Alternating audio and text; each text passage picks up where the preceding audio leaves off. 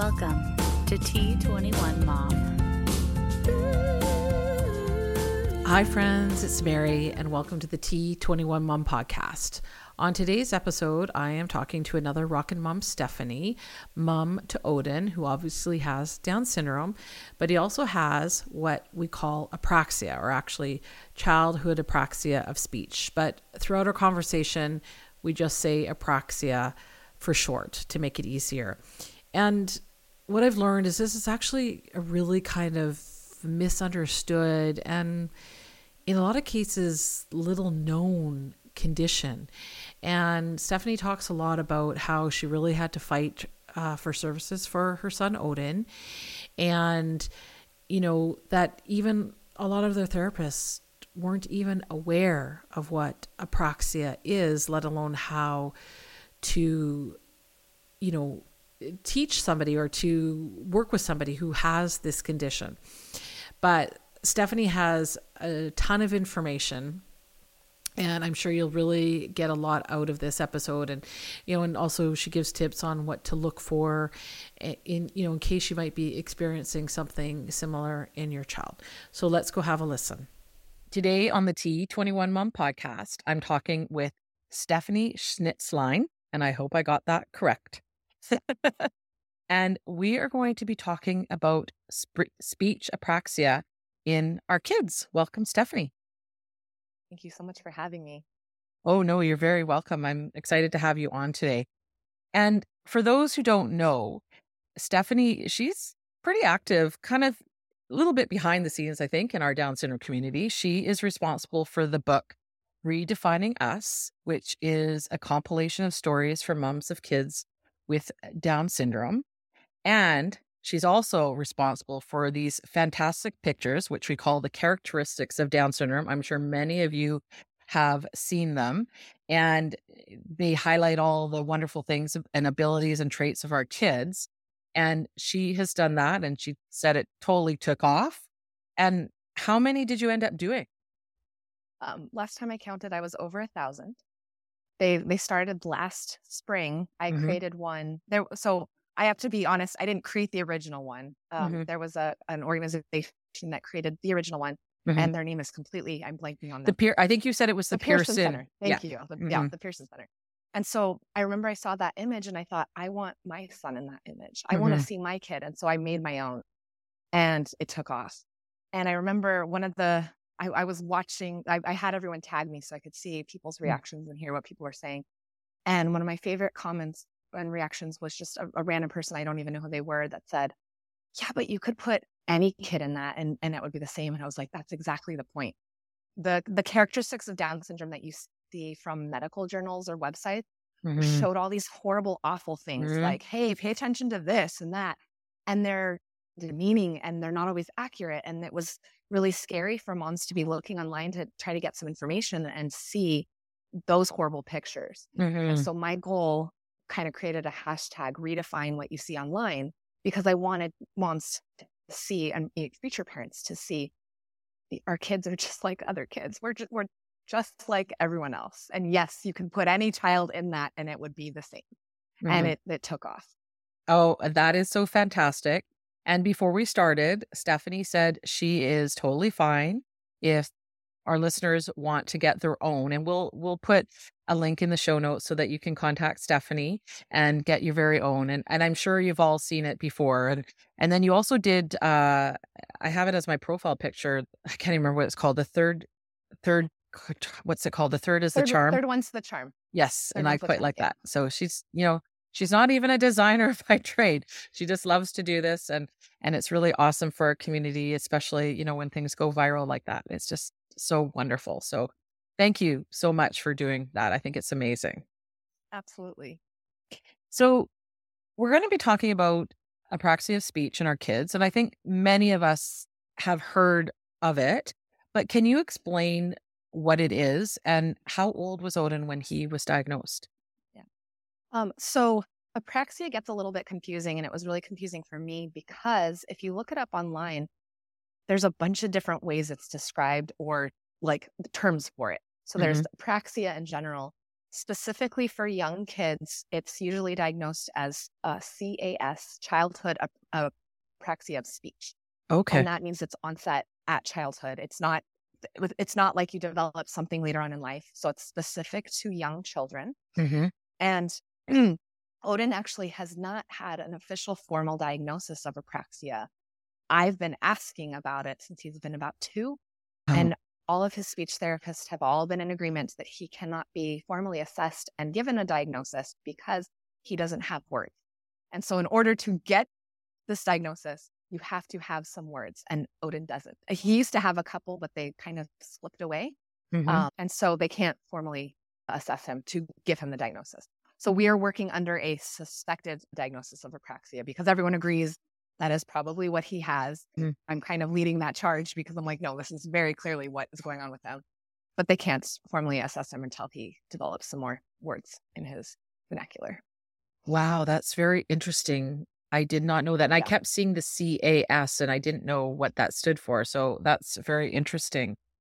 Wow, like it almost seems a bit ridiculous that he has to apraxia of speech often is because children can't speak, like they don't have verbal language, and yet they can't assess them with it because he doesn't have words. Okay. But I'm glad that you're moving in that direction, that, just treating him like he does have that, because, I think that's the best for him, because obviously you've done your research.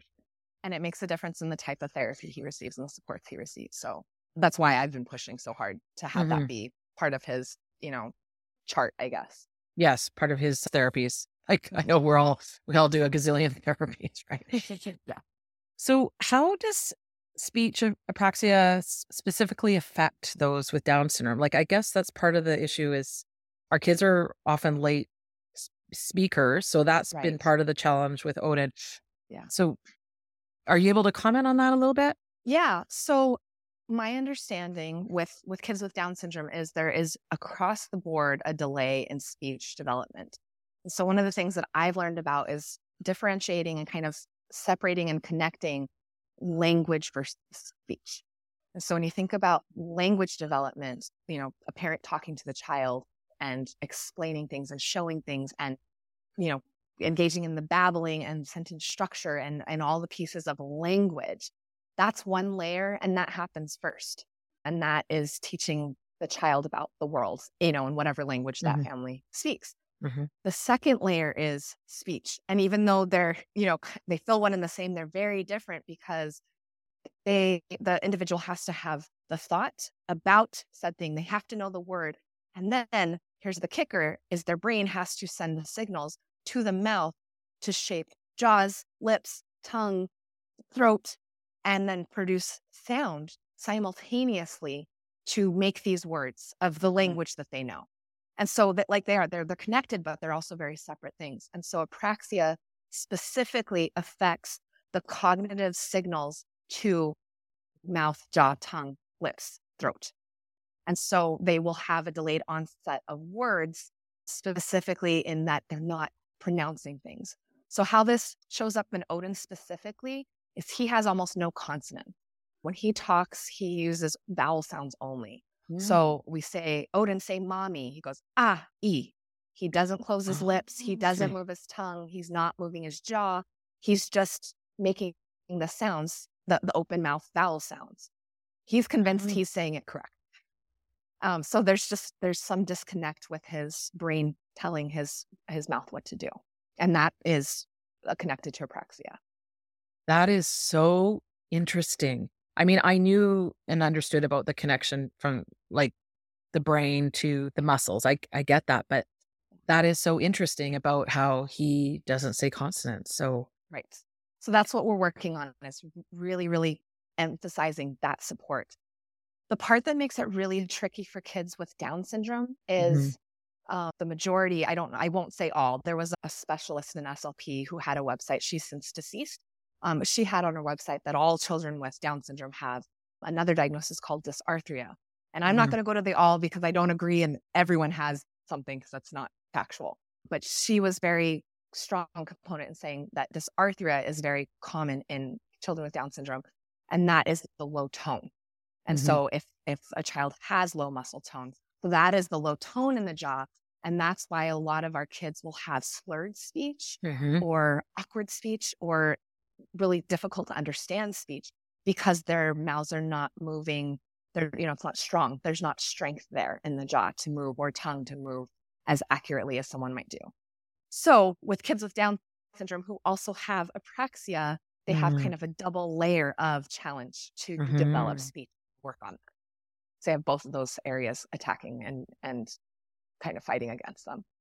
I know, and it's not something that I think majority of people would even think about because speech just tends to come naturally. Right. But I know when you're thrown into the world of Down syndrome, like we've all been, is like that's the one thing that we know about, that it's going to be delayed and that we have to work so hard. I mean, people have no idea outside of our community how hard our kids work to talk, like especially like in Odin's case, like he's got another layer of complexity. And and I think that's why we all celebrate so big for our kids, because we know how hard they work compared to typical kids to get, like in Odin's case, to say some words. Like I'm sure when he says mommy, that'll be big, big, big in your household. Right? Yeah. So he has E. No, it's coming. Yeah. So we've got an M, but it's only at the end of a sound. So he can't start with the M. He can't go he can go So we've got E.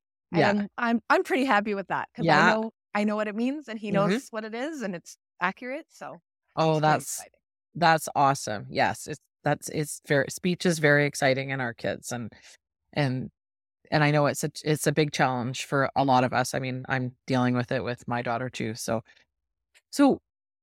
you started obviously seeing signs in Odin quite young. You said around 2. Like, is there typically an age that our kids get diagnosed with apraxia of speech?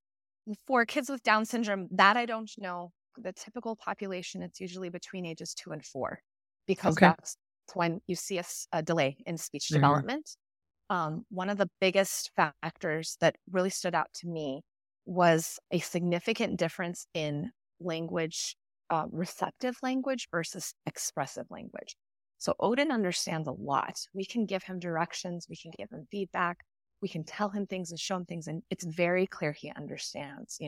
Odin, go get your shoes. He will go grab his shoes and come back with them.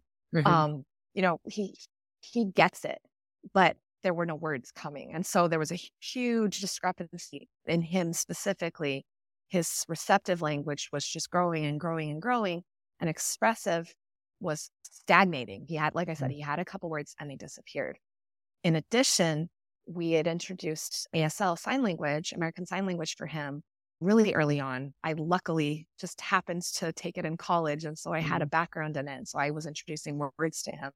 And he was thriving. He was just a little sponge and, taking all these words and holding on to them and learning to communicate, with vocabulary, but wasn't verbalizing them. So, it wasn't a cognitive piece that was the delay. There was something else. And that was standing out to me. And when we started speech therapy, we weren't allowed to start until I was 18 months. We were in California at the time. And that was just when they allowed speech therapy to start. We noticed, the things they were trying weren't doing anything. Make cute noises while you're playing games and go wee and go yay and go ooh. And he wasn't doing any of those things with us. And, they were saying, look at each other in the mirror and practice oh and kissy faces and have him mimic. And he wasn't doing that. And it wasn't that he wasn't watching. It wasn't that he was like disconnected. But there wasn't any progress or movement with it. One of the things I did notice that was working in a weird way was if you put a hand shape with a sound, that was when he would try and mimic. So one of his speech therapists was trying to get him to do the E-I-E-I-O for Old MacDonald. And so she'd go E-I-E-I, and then she would draw a circle around her mouth and say, oh, to get him to copy it. And so he started going, oh. And so something about the hand shape and a hand signal, like cueing him what to do Mm-hmm. was really helpful. And so all these I was kind of tucking away in my mind as we're moving forward and trying to figure out what to do to help him, and seeing like, okay, what is that? Why is that helping? Why is that not working? And so that kind of memory really stuck out to me. Like he held on to that. And Mm-hmm. for 3 months afterwards, if we tried to sing E-I-E-I-O, he would just do the shape around his mouth. So just little things like that really stood out. Wow. So is it more common in our kids as compared to the typical population? Do you know? I do know. So you might have asked, I was doing posts at the beginning of May. I believe Mm-hmm. May was Apraxia Awareness Month. And I think you had asked that question and I was like, oh, I don't know. Let me look that up. So generally speaking, in the general population, only 1 or 2 out of 1,000 kids will have this diagnosis. So it's pretty rare. Mm-hmm. But there was an article that I found, a medical journal article that said that they were specifically looking for how frequently this diagnosis is popping up with kids with Down syndrome. And they were saying it was anywhere between 17 and 40% of the population. So it might be an enormous number, but it's only very recently started to be studied. The earliest that I could find that they even acknowledged that apraxia, childhood apraxia of speech existed in children with Down syndrome was 2006. Oh my gosh. Before that, they were like, no, that's not a thing. They can't have it. Like there was that specialist that I mentioned before who's since deceased. She had a huge article refuting that it was not possible for children with Down syndrome to have it. Wow. So it was kind of mind blowing. But yeah, the earliest that I found was 2006, where they said, yes, there is a connection and these children can have it. So it's a very recent in our history that's even been an option to look into for our kids. That's crazy because you may be aware, they even thought that a child with Down syndrome could not have autism, which they couldn't have another diagnosis, which is just blows my mind. I am not a medical person by any stretch of the imagination. And I could say that, yes, that is possible. Like, why couldn't it be possible? Right.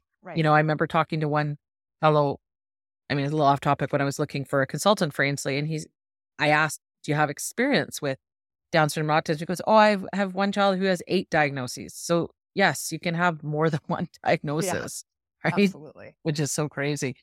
So now the numbers that you mentioned, 17 to 40%, I have seen that as very similar to what could be suspected that kids with Down syndrome have autism.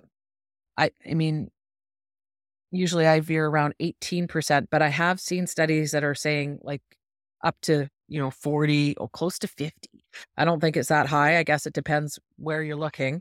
But like, is there any kind of correlation between apraxia and autism? Because I think you also mentioned a lot of the signs of apraxia could overlap with autism.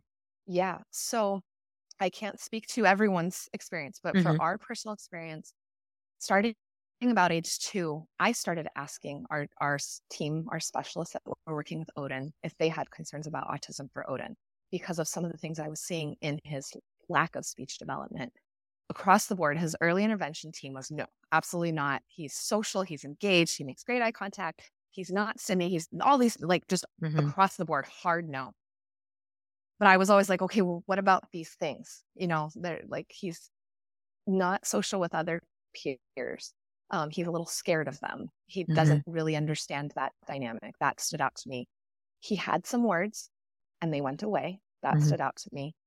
He does do some stimming. He likes things that spin and he will watch things that spin, but he doesn't have a lot of the other things that you need to have on the checklist to qualify for a diagnosis of autism. So I was always wondering, I was told no. We relocated to Texas to go to a special school that does inclusion. So it's 50% kids with special needs, 50% kids typical developing, and they all get to do everything together. And so that first year at this school, he was now 3, turning 4. That team said that they had some concerns. He was kind of separating and isolating himself.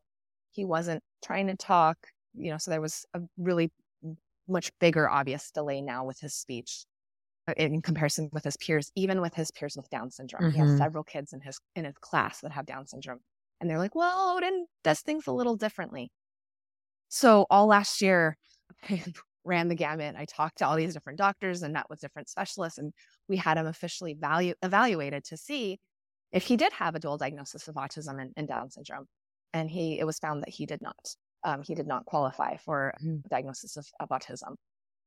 What I found is that with the diagnosis of apraxia, the overlap exists in, again, significantly delayed expressive speech piece, but also the social piece. So that was where people were getting confused, because Odin didn't understand how to get his point across. Odin didn't know how to ask for help. Odin didn't know how to tell kids no. Odin didn't know how to say my turn. He wasn't able to communicate those things. And so it was easier for him to just go off to a corner and play by himself than try. Yeah. It was scary to him. It was intimidating to him. And that was not written off, but that was like put into the mindset of like, that might be autism. And I get it, because I was thinking the same thing. I was wondering. So because of that kind of interesting overlap with the loss of some words, and the reason behind that, I found out, is he hasn't actually lost them. But if you ask a child with apraxia to repeat something back, they're trying to retrieve it in their brain to then spit it out, and they often can't. If they're just doing it on their own and they're talking, it's probably easier for them to do it. So Odin still has those words. They're not lost, but he doesn't say them on command. Right. That's the other piece that kind of overlaps and kind of looks like it. That being said, children that have apraxia can also have autism. And the reason why I know that is because the first time I've heard of apraxia, there's a mom that has a really big Facebook and I think Instagram following, Finding Cooper's Voice. Kate, okay. I don't remember her last name, but she has a 11-year-old son with autism, pretty severe autism. And she was explaining what apraxia was. And so I was watching them, and this was before Odin was born. So I was watching this family and hearing about their story. And then when Odin was born, and then I was like, wait, I see similarities. And so it just so happened that I came across this family who had something that I, really strongly believe is what's going on with Odin. Wow. Kudos to you, because, it's hard, because you've obviously been pushing, and how is it actually diagnosed? Because you said you need words, and he's getting therapies based on the fact that he probably has it, but they can't officially diagnose him. So is it an SLP, a speech language pathologist, or who actually would diagnose apraxia of speech in our kids? Yeah, it would definitely be an SLP. The biggest challenge is, and this is something that I've learned in all of my fights and my pushing, is that not all SLPs are created equal, nor are they all trained to work with apraxia. So two of the ones that are my early intervention team, they'd never even heard of it. They didn't know what that was. I'm like, what? Yeah. They were just working on like, let's introduce language and it will come. And I'm like, this isn't working. So we switched people, and I was pushing back specifically with my OT. She was on board with this potential diagnosis. This is when Odin was like 1.5 years too. And we were working on oral motor skills. And so then I looked into that and realized we need to engage his mouth. We need to engage his tongue. We need to engage his lips. We need to engage his jaw and his cheeks, and get him to recognize those things exist and he is in charge of them and can move them. So the SLP would assess those motor movements. They also they look specifically for what they call it's called groping. And that means that the mouth is moving, and you can see them trying to find the word. They're trying to locate it, and they're not doing it correctly. So often they will pronounce a word incorrectly, or they might say it right and then they'll say it wrong. And so that kind of fits that category, and that's something that they look for, which is why you need to have words in order to have that diagnosis, because you need to show that that's happening. I feel like Odin has that anyway, because we try to get him to say words and he'll kind of like stutter with his mouth with no sound. That to me looks like groping. And I've videoed it and shared it with the SLPs, and I'm like, does that fit that. And they're like, yeah, that looks like it. And we'll keep an eye out for that. So those are kind of the big things that they look for. Very interesting. Now, you mentioned about like, kind of doing, I guess, like oral exercises almost. Because I recently had a woman on named Darcy Day whose son communicates through spelling. He has Down syndrome, and it turns out he has severe apraxia, and that apraxia, I mean, we're calling it apraxia speech, and during this course of this conversation, apraxia, to shorten it, but that it can affect like so many parts of your body. And Yes. yeah, and she learned that he is severely, I mean, he has autism as well, but he is quite severely apraxic, like in I guess throughout his body. Like she said, even like motor planning to try to get a cup of water is so challenging, or getting out of the car. But then, Yeah. she learned he had this amazing voice through spelling, which I thought was so amazing. But she talked about purposeful movement, which I thought was so interesting, which sort of sounds like what you can do with the mouth. Like she talked a lot about like getting an exercise coach. I think more for her son, because his is not just speech, it's so much more. But I guess it's kind of the same, like you said, like to get those muscles moving in the mouth, Yes. to wake them up, to let them know, Yeah. let Oda know that it's there. So yeah. So like, do you use, I guess, talk tools and things like that for the mouth, or like what kind of things do you guys use? Yeah. So there's the talk tools. There's a bunch of methodologies, and I'm not sure which is the correct one. And I think it's probably a good thing that there's so many different, so you can try different things. To go back to that point, it was just within the last year that I learned that apraxia can affect other parts of the body. So one of the other pieces that we were challenged with Odin was he actually started walking fairly early, considering the likely delay with low muscle tone. He started walking at 18 months. And Wow. so, yeah, we were blown away and super excited and super proud. And at about age 3, I would say his motor development stagnated, it plateaued. And we couldn't figure out why. He wasn't running, he wasn't jumping, he was trying really hard and couldn't figure it out. And so the physical therapists we were working with were like, yeah, it's his low tone, it's his low tone. There was another mom that posted a video of her daughter and said, due to her apraxia, her motor muscle movements our gross motor are affected. And it was like a light bulb went off. Like, Wow. Of course everything's affected. Why wouldn't it be? And so, yeah, he really struggles with the complicated movements. So they're multi-level. He has to really, you see the hesitation and the thought before he, takes the next step or climbs a stair or tries to jump. There's so much planning into it. It does not happen naturally for him. And so you can see how much it's impacted. He's been working on jumping for 3 years now, and he's good on the trampoline. He can get both feet off simultaneously. It's hit or miss on the ground. But yeah, so it does impact. The other thing that I learned is that in order to make that neural pathway for the brain to like really learn the word and learn the way your mouth is supposed to shape to make that word, they might have to practice it 1,000 times before they get it correctly. And so I think that ties into motor body movements, right? Like you might have to jump 1,000 times before your body remembers, bend your knees, squat down, push up, all those things happening. And so, yeah, our kids work so hard to try and learn these things that, we all take for granted because they come so easily. But yeah, a lot of it is PT, OT, getting these exercises that they can practice and drill again and again. Again and again. I mean, you kind of just answered the question, like,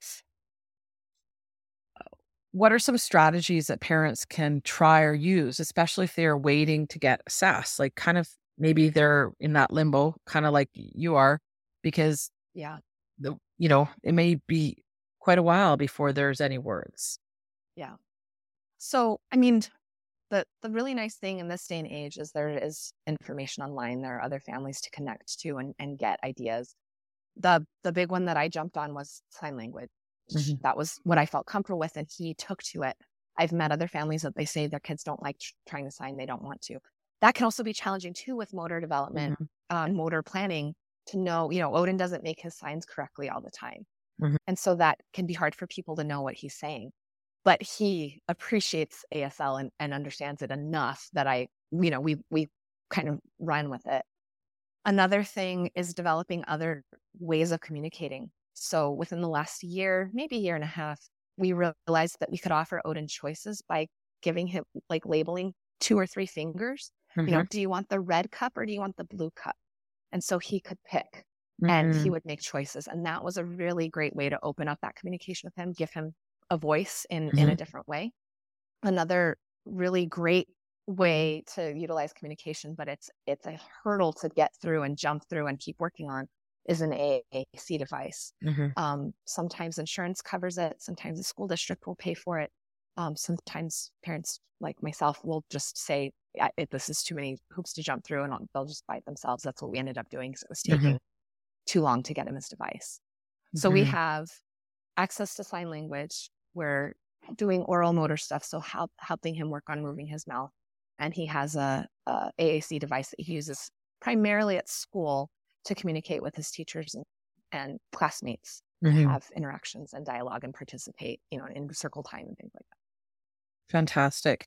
Now, you kind of mentioned earlier that, a typical speech session is probably going to be different if your child has apraxia. Like, how is it different? Like, are they, I guess, focusing more on like working the mouth and those muscles, or do you know how it's different? Because this might be all you know. So I don't know if I had our SLP on this interview as well, they might have different feelings, but I've pushed back this last year because there's an order in which SLPs help develop language. And so naturally, like a typical baby would develop M, B, and P sounds first. Odin really struggles with all of those because all of them require his lips to touch. And so he's the M he's figured out, but B and P are almost impossible. However, he's learned other sounds like k and sh and and And so I was pushing back with the therapist because they had this goal for this entire year. Odin will make M, B, and P sounds, 3 out of 5 times, the goal. And so I started saying, can we work on other sounds? I feel like we're beating a dead horse. He's not getting anywhere. He is capable of making these other sounds. Can we give him some success in that way? And the therapist was like, I don't know. I think this is kind of bizarre to do it this way. But she consented. She relented and said, yeah, let's try these other sounds. So I know she's still working on those sounds, but she's not only working on them. And so in all honesty, you have to find a team that's willing to try different things and think outside of the box, because it's not a straightforward, here's the language, let us give it to you and you'll just regurgitate it back. There's, activities with getting him to do the O shape to blow bubbles. He goes, and he blows. So there's just lots and lots of little tips and tricks that they have to figure out and be willing to try, and not just say, let's just do it this way because this is the way I know it should happen. Because it's not always going to happen that way. Odin has not gone on that trajectory. He has defied all of the expectation. The 3 sounds that he knows how to make, S, R, and L, I've been told by SLPs that those are the last and hardest sounds for kids to make. And he knows how to make those first. So very interesting. So it's just, there's no rhyme or reason. Yeah, but I'm glad to hear that your therapist was okay with adjusting, because I think, let's have Odin or other children have success, because success breeds success. Right. I'm sure all he would do is get frustrated if he's trying to learn the D, P, and whatever the others, what was the other sound? D, P, and M? B, P, and M. Right. Let's have them have some success. And gosh, that's so frustrating, right? Like, because, that should be one area that we shouldn't really be having to battle, right? We already have our kids in speech therapy. We shouldn't be battling on how it's, the best way to treat our kids. It should be obvious. Yeah. But you're right. Some don't know about apraxia, and that's a real challenge. Like, I feel really fortunate because we have the DSRF, the Down Syndrome Resource Foundation, is like 5 minutes from me. And the therapist is just there. They they get our kids. They know our kids. They know what to expect. They know what to look for. And a lot of places don't have that. Like you can go to a speech therapist, but like you said, may not have ever even heard of apraxia speech, which I find a little bit crazy if they're an SLP. But Right. I was blown away. yeah, like how is it that we know? Well, I guess because it's in our community, but you would think an SLP should know that. You'd think it would, I mean, it might be one day of training. I don't know because it's so rare, but you'd think that they would be at least aware of it. Yeah. Yeah. And it is hard to find therapists who are familiar with Down syndrome. I think hmm you can probably attest to that. And I've had experience with that in like with medical professionals who just don't know anything and they just, the whole diagnostic overshadowing, it's just a Down syndrome thing. No, it's not always a Down syndrome thing. Right. And Right. that was very much the case for this. It was kind of written off like he's going to have a delay. But I started noticing, I'm in a lot of online mommy groups. hmm The moms in my, birth group, their kids started talking. They started repeating words, and I was like, why is Odin not? It's, if they're all delayed, Yeah. and I know there's various levels hmm of delay, but why? What's happening that this isn't for him? And so I was like, no, I'm not going to hear this is just Down syndrome because Yeah. there are other kids that's not happening for. This is something different. So, and how old is Odin now? He's going to be 5 in August. So he'll be going into kindergarten? Not yet. So the school that we have him attending, a private school, they allow kids to attend up to age 6. Okay. And so because he's an August birthday, Mm. we figured it makes more sense for us to do one more year of preschool Mhm. or pre-kindergarten before having him. So he'll be the oldest kid in the class instead of the youngest. And hopefully we can get, our heels dug in a little bit deeper into some more communication development prior to him entering the kindergarten classroom. Mhm. Mhm. So he has one more year left. Yeah. No, and I'm glad to see that it was caught relatively early because I think, the earlier we can get our kids the necessary therapies or help, like the greater their success, like their chances of success. So that's wonderful. Now, can children with apraxia learn to actually say words? Like it sounds like yes, or it's once that there is a diagnosis, sh- should the goal be more to learn to communicate versus actual speech? I don't know. I feel like Oh, that's such a heavy question. I know, right? So the first answer is yes, definitely can. It's not a guarantee. Mhm. So the little boy or not so little, the 11-year-old that I mentioned earlier, he doesn't have a lot of speech. He actually, when he speaks, he says each letter sound. So he's kind of like spelling almost. Yeah. He doesn't push them together. He's not capable or able yet to do that. So he does each letter sound. There's an online group that I joined to learn more about apraxia, and the vast majority of the parents in that group, their kids don't have Down syndrome. So Mhm. there's a lot of like, my kid's amazing and they just graduated with honors, and then I'm like, oh, this is not my people. Yeah. But they do go on to speak. Right. So we're hopeful that Odin Mhm. will develop his words. I think it's going to take some time, much more Mhm. time than we thought it would. Mhm. But there's always a possibility that he won't, Mhm. because I know that's an option as well. So I don't know if he will specifically, but I know having a diagnosis of apraxia doesn't mean you're never going to speak. It just means it's harder. In regards to your second question, I had quite the battle this year with one of the speech therapists. She was like the admin level in the special ed department. Because he was doing well with his AAC device, she wanted to switch all of his services specifically to only working on that device. Mhm. And that didn't sit right with me. And I said, I need to think about that. And I actually consulted, other moms and said, what are your thoughts on this? I don't know if I agree. And they were like, no, why would you just settle for only one type, especially if he's capable and we don't know his capabilities yet? Like, why would we limit him?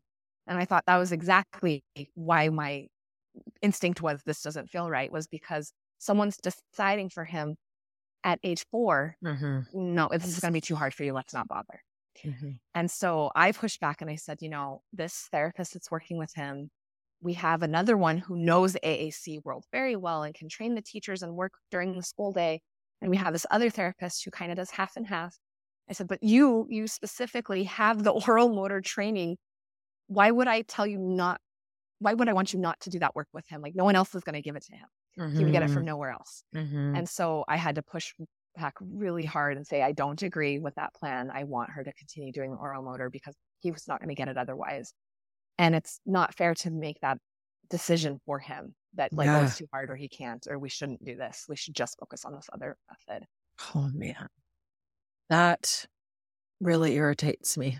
Yeah. Because he was 4. He's 4, yeah. And they've already put him in this box and said, yeah, this is your path. And it was because it was easier for them. Like, and in all honesty. That's exactly what I was going to say. It's because they're always choosing the easier route. And I've had that experience, years ago with the school physio, and it's hard. And you have to battle and it's exhausting, just the constant advocating for our kids that most parents outside of our community never see or know about. How it's every day. And, here they're trying to help him, but they're just really at the end of the day is what's easier often, I think, for them, not for our kids or what's best for our kids. Right. And, it's just not right. Yeah, I was glad I had those conversations on the side and then came back and said, no, I know it wasn't something they were thrilled with me, but it doesn't make any sense to if there was zero progress or it was hindering or harming him in some way, absolutely I wouldn't be pushing it. And it is challenging for him. Speech, specifically the oral motor work, is the one therapy that he gets frustrated with. He will practice jumping 100 times over. He will practice using a writing utensil or trying scissors and happily try it again, even if he's not doing it correctly. He does not get frustrated easily. Trying to talk frustrates him.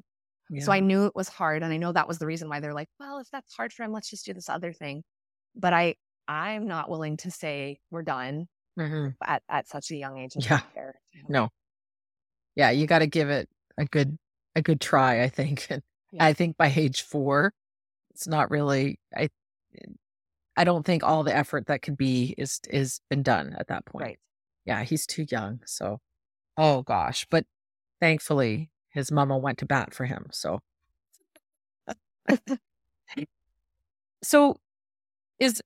you've talked a lot about different online groups and things like that. So, but if someone maybe suspects that their child might have apraxia, where can they go to? Is there like an online organization? I mean, I know it's a bit more challenging with our kids with Down syndrome, but or are there Facebook groups specifically, maybe Down syndrome and apraxia or special needs and apraxia?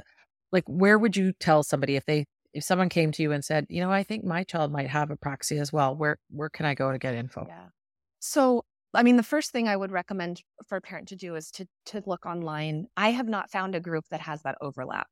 I am part of the DSDN, and they have a not yet speaking subgroup. So if your child is over the age of 3 and they haven't developed speech, you can join that subgroup. And so that's where I get a lot of these connections. But there's not a specific to Down syndrome and apraxia. Okay. That might need to come into existence at some point. Maybe that'll be another project on my plate. I was just going to say, maybe you need to start that. But there's a really great website. I can send you the link, but I'll just say it here. It's ASHA, ASHA. It's American Speech Language Hearing Association. And when I was doing my posts for apraxia awareness, I got a lot of the information from their website. They just had a lot of really great information. What to look for, what are the signs and symptoms, what are some tips and tricks, what are some tools. And then, so my first recommendation would be to research online to kind of know what you're looking about. And then the next step is to talk to an SLP, because either they will know and will guide you and direct you to tips and tricks and tools and therapies, or they won't know. And then you will know, okay, I need to find someone else. And that was, we've had, I want to say 5 different speech therapists and since Odin's been 2. Wow. We've had, and part of that was moving states. So we had to start over, but we've had to change therapists several times because I needed someone who knew what they were doing. I needed someone who knew how to work with what we're working with for Odin. So that I think gives your answer right there is, this is what we're thinking. This is what we're looking do you know how to work with this? And what are your thoughts? And if they don't, then you can ask for someone else or look for someone else. Yes, I think that's key. Like Ainsley was a really late walker, and she walked for a year not independently. She would hold my hand, and then finally our support worker got us in with, I call the amazing Brenda Horton, who in 3 weeks had her walking. Took me, and she's swimming now. Because, she knows her stuff, and, and she's worked with kids with all sorts of disabilities, and, but she also is stern and doesn't give up, and I think for a lot of our kids, we need someone who's as stubborn as them. Exactly. Right? Maybe from the metrics, they're stubborn. Right. So I totally understand that. And it took a while to find somebody who could do that. And same, once we got involved with the DSRF, because they had amazing therapists there. So I totally hear you on that. Sometimes it's not always going to be the first therapist that you go to. It is going to be the best fit. You got to find the best fit for your kids, because it's a marathon, right? It's not a short race. And you have to build a good team. And it took a few years, for us, Ainsley's 10 now, to get a good team in place who gets her and, gets her stubbornness. Because that's such a huge challenge. But, and then you moved. So that's, like you said, you had to start over. That's a big challenge in itself. So, that's amazing. I think you're a great advocate for your son. You've really gone, to the limit to what you can do and to get him the right people. So that's wonderful. And I really look forward to, hearing more about his journey. I enjoyed your post that you did during the month of May, because I learned a lot from that, and I'm not in that Apraxia world. So, but I'm thinking that you might have to start the Apraxia Down syndrome group. I'm sorry to put that on you. I mean, I think it's a great idea. There's something that's just been sparked in me ever since starting this journey of some sort of creativity, some sort of connection. My background's in mental health. And so I've had to pause that while working with Odin to kind of give him the support he needs until he's actually in school. But I'm thriving on that kind of stuff. So it's not a bad thing. It's just realizing, that doesn't exist.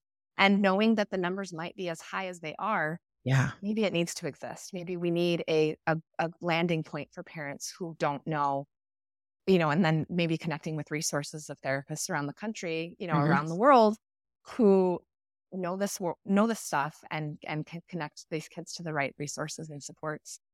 That's amazing. Not a bad idea. Not a bad idea. I really want to thank you, Stephanie, for coming on today and sharing your story and all the amazing things that you've done. And like I said at the beginning of the show, we'll put a link in the show notes so if people want to get their own little picture for the characteristics of Down syndrome, because I loved it. I had to get a decent picture of Ainsley. I remember, okay, come on, Ainsley, we need a good picture for this.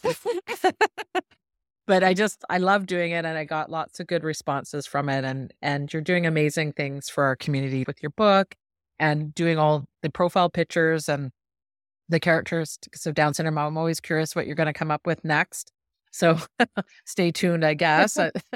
And we've got some stuff cooking. We'll be sharing in the next month or so a couple more things. But yes, there's fun stuff coming. Oh, that's wonderful. Well, thanks again for coming on. I've really enjoyed chatting with you today. You too. Thank you so much, Mary. This is great. I really appreciate the time and opportunity to share about all this. Oh, Hopefully it helps someone out there. I'm sure it will, and you're very welcome.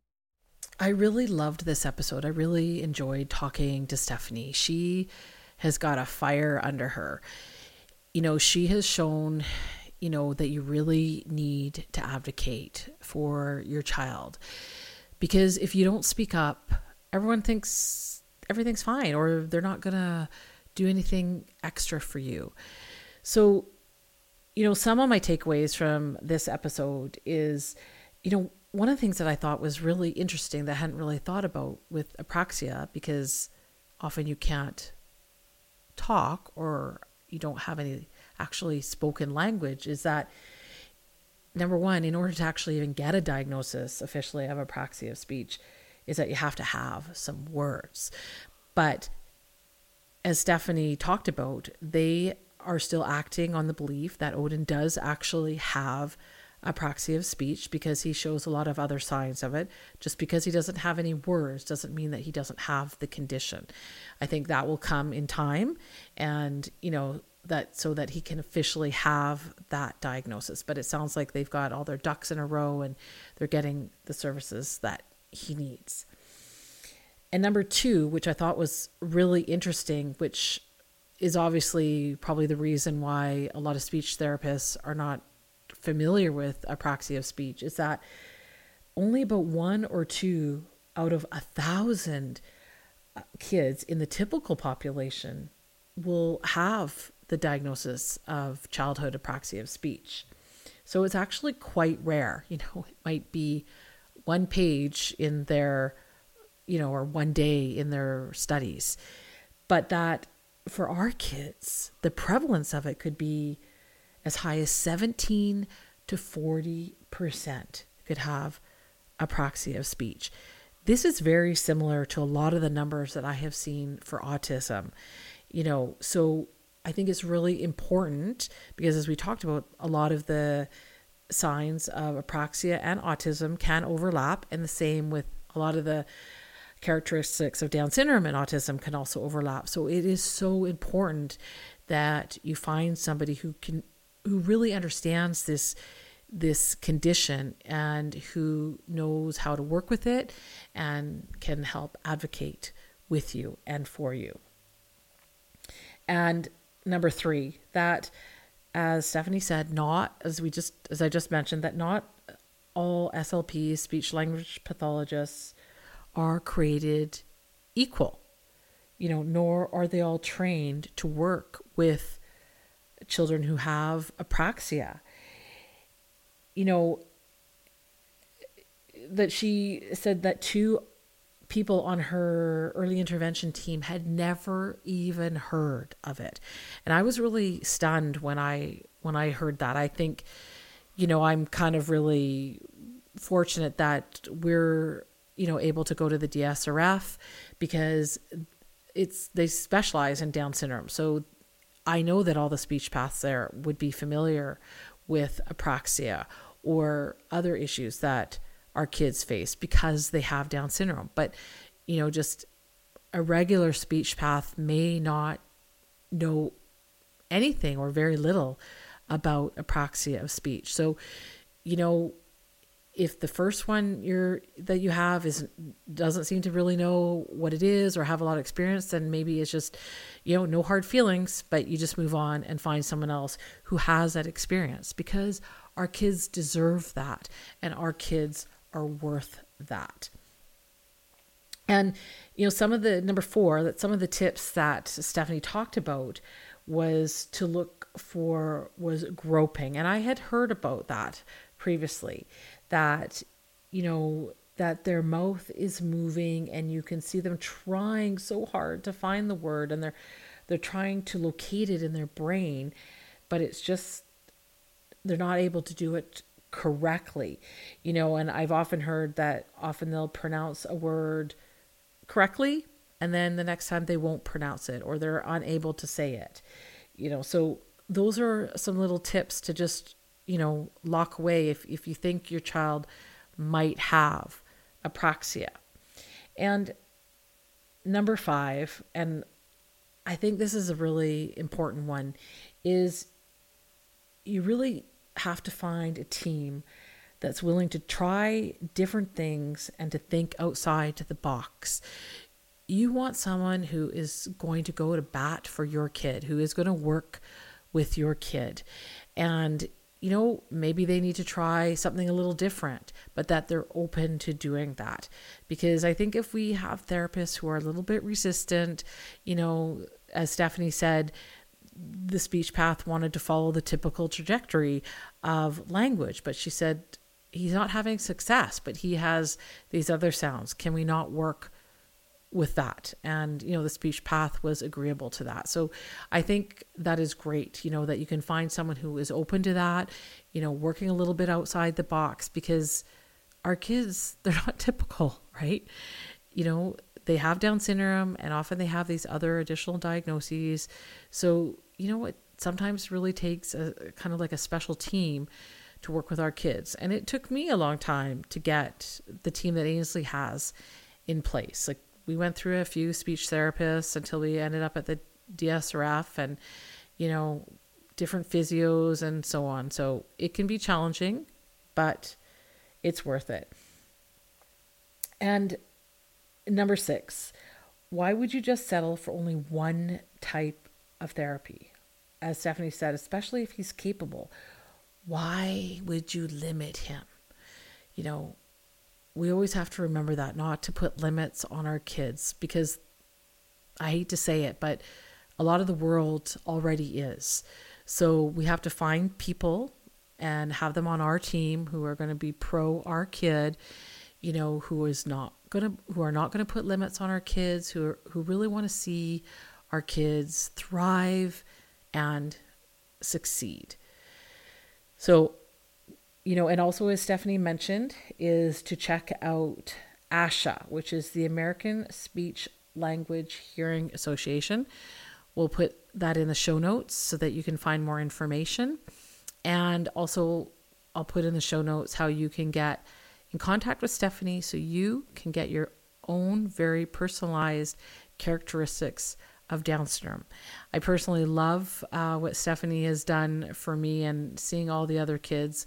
And actually, she's working on a shirt for the retreat, which I think is rather cool.